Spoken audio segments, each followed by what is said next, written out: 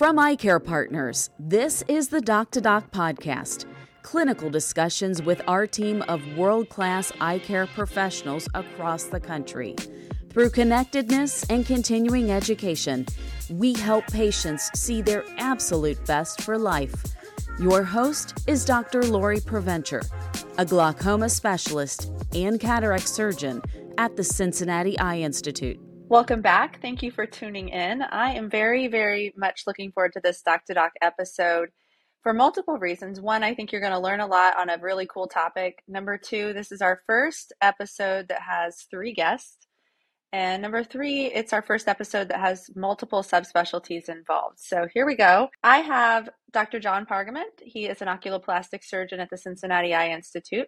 I have Dr. Kavitha Sivaraman. She is a cornea specialist at the Cincinnati Eye Institute. And I have Dr. Megan Tuohy. She is also a cornea specialist at the Cincinnati Eye Institute. Now, you're probably wondering what we're going to talk about. There are lots of areas where plastics and cornea intersect. But tonight, we're actually going to talk about neurotrophic keratopathy. We've actually done an episode on neurotrophic keratopathy and a treatment called Oxervate. So if you haven't watched that episode, make sure you go back and check that out. Tonight, though, we're going to talk about corneal neurotization, which is really fun to say. We're going to say it a whole bunch tonight so you can get used to different ways of pronouncing it. But I'm going to direct this towards the cornea side of the team here. Drs. Tuohy or Sivaraman broadly introduce us to this concept. What is corneal neurotization and what is it needed for? What kind of patients are candidates for this? Sure. So thanks for having us, Lori, of course. So, neurotrophic keratopathy is a giant problem that ophthalmologists face as both cornea specialists and comprehensive ophthalmologists, as well as across the board. We see many patients who come in with difficult to heal epithelial defects or poor ocular surfaces that have an underlying cause of neurotrophic cornea. Basically, there are many, many things that can cause this. Patients can have histories of trauma, surgery.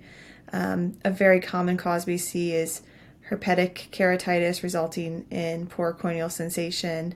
Also, long-term drop use, including topical NSAIDs and glaucoma medications, or a history of multiple surgeries can leave patients with poor sensation and poor ocular surfaces.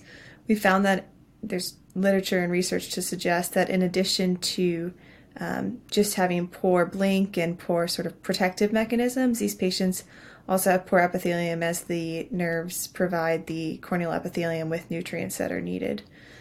So this concept has been around for a long time, is my understanding, and it's sort of relatively new to the corneal and ophthalmic world, but basically the idea is to try to use other sensory nerves that are redundant in these patients to supply new peripheral corneal nerves to these patients and hopefully improve their epithelium and their ability to protect and heal their own corneal surface.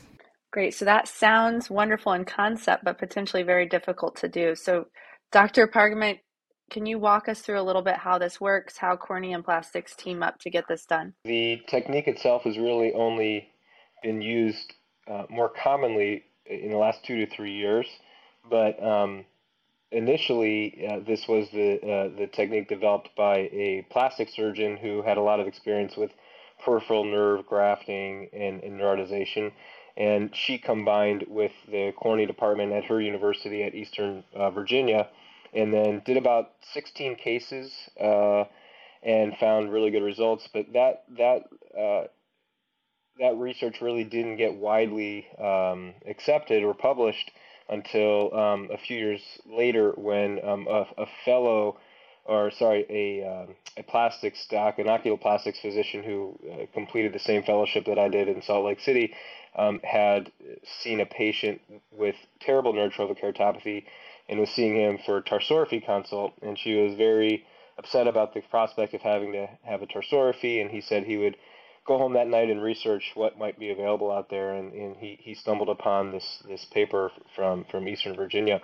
And so essentially the technique involves, initially as described, involves harvesting a sensory nerve, typically the first division of the trigeminal nerve as it comes out of the supraorbital notch, and then using that as a direct nerve transfer that's then transposed down through the fornix around the limbus, and then that's where our cornea colleagues come in to help us to tunnel the graft around the limbus and secure it into place. That nerve then stays there and thins over time, and new axons travel to the limbus and innervate that cornea over approximately 3 to 6 months. That's really interesting. I'm going to ask a follow-up question because I'm so curious on how this works. So from either of the cornea docs, how do you actually get this tunneled into the cornea? What do you do? Sure. So our plastics colleagues do most of the heavy lifting. Once they have the nerve, whether it be a donor graft or an autograft from the patient, there's an incision made in the bulbar conjunctiva near the fornix, and then that nerve, then you tunnel under in that conjunctiva. You open a small area near the limbus as well. The graft is then pulled through that tunnel. It can be split into a couple of pieces and sort of tangentially laid down, tangential to the limbus, and then secured, and the conjunctiva is closed over that. Like Dr. Pargament said, then over time those little nerves sort of thin out and continue to grow peripherally and hopefully reinnervate the corneal surface. I think just as Megan described, that technique of tunneling it around the cornea, that was the initial technique. But over time, in the last few years, as more and more people have done this, it's gotten slightly more refined and made easier by doing things like just simply laying the graft around the limbus and applying Tocil fibrin sealant. That alone is getting that nerve to stick down. But for the most part, people are utilizing 9 or 10 nylon and then just securing it with partial thickness corneoscleral passes to tack the nerve down around the limbus there, and that works pretty well. You would think that with the eye moving around, it might pull the nerve back, but in reality, it really stays pretty nicely and doesn't move around very much at all. Okay, what's the post-op recovery like for these patients? Typically, because these patients' surfaces are at risk to begin with, they're tarsoriphized with a temporary tarsorrhaphy for really a few days, but up to a few weeks, just depending on how stable the surface is. The patient is patched, usually for a few days as well, and then they're seen back at 1 week where the patch is removed, and then you can consider removing the tarsorrhaphy. Of course, the surface, the vision, this corneal sensation really doesn't start to improve at all until usually about 2 to 3 months, when you start to notice improvements first in corneal sensation as measured either subjectively by them starting to feel the sensation of the drops hitting the eye, or objectively with Cochet-Binet esthesiometry. Great. I'm sure that's really exciting to see them come along like that. It's not often in our subspecialties that we get to see reversal of really bad disease. Dr. Sivaraman, I mean, I'm sure you see neurotrophic disease from time to time in your in your clinics, if not every hour or so. Tell us how this treatment could be really beneficial for these patients as compared to what we've had in the past. Yeah, I think this could be really a game changer, and already has been for the subset of patients who've benefited from it. So as Dr. Tuohy said, there's a wide range of conditions that can lead to neurotrophic keratitis. I think it's actually a fairly under-recognized disease. And I always tell patients it's sort of akin to a diabetic foot, in that there's a loss of sensation, and that end organ, in this case the cornea, doesn't know when it's injured and can't activate the healing processes that normally take place when it senses an injury. So you end up with a sickly epithelium that's easily abraded and then can get super infected and go down the whole rabbit hole that we see all too often in cornea. So up until maybe 5-6 years ago, really all we had to offer these patients was potentially chronic bandage contact lens use or a tarsorrhaphy. And although tarsorrhaphies are extraordinarily effective, patients hate them because it's cosmetically disfiguring and obviously obscures the vision as well. A lot of these eyes don't see well to begin with, but I think we sometimes underestimate the psychological impact that can have your eyelids sewn shut. More recently, we've been able to offer Oxervate, which is a recombinant nerve growth factor. which works in the original study. This looked at patients with persistent epithelial defects, which is a common problem, secondary problem that we see in neurotrophic keratitis. And I believe it was 60 to 70% who were able to heal their epithelium. That doesn't necessarily mean that you are getting rid of all the other problems caused by neurotrophic keratitis. A lot of times these patients have chronic scarring that then need a transplant, and there's still not a lot of data on whether Oxervate provides long-term improvement in their prognosis. So this next iteration of treatment for NK is really exciting because it really gets to the root of the problem and hooks in a new source of innervation for the cornea. Why did this take so long to catch hold? I think you kind of you alluded to it a little bit, Dr. Pargament, but it seems like a great option. And it's like Dr. Tuohy said, it's been around in concept for a long time. Why is it just now, getting some ground in ophthalmology?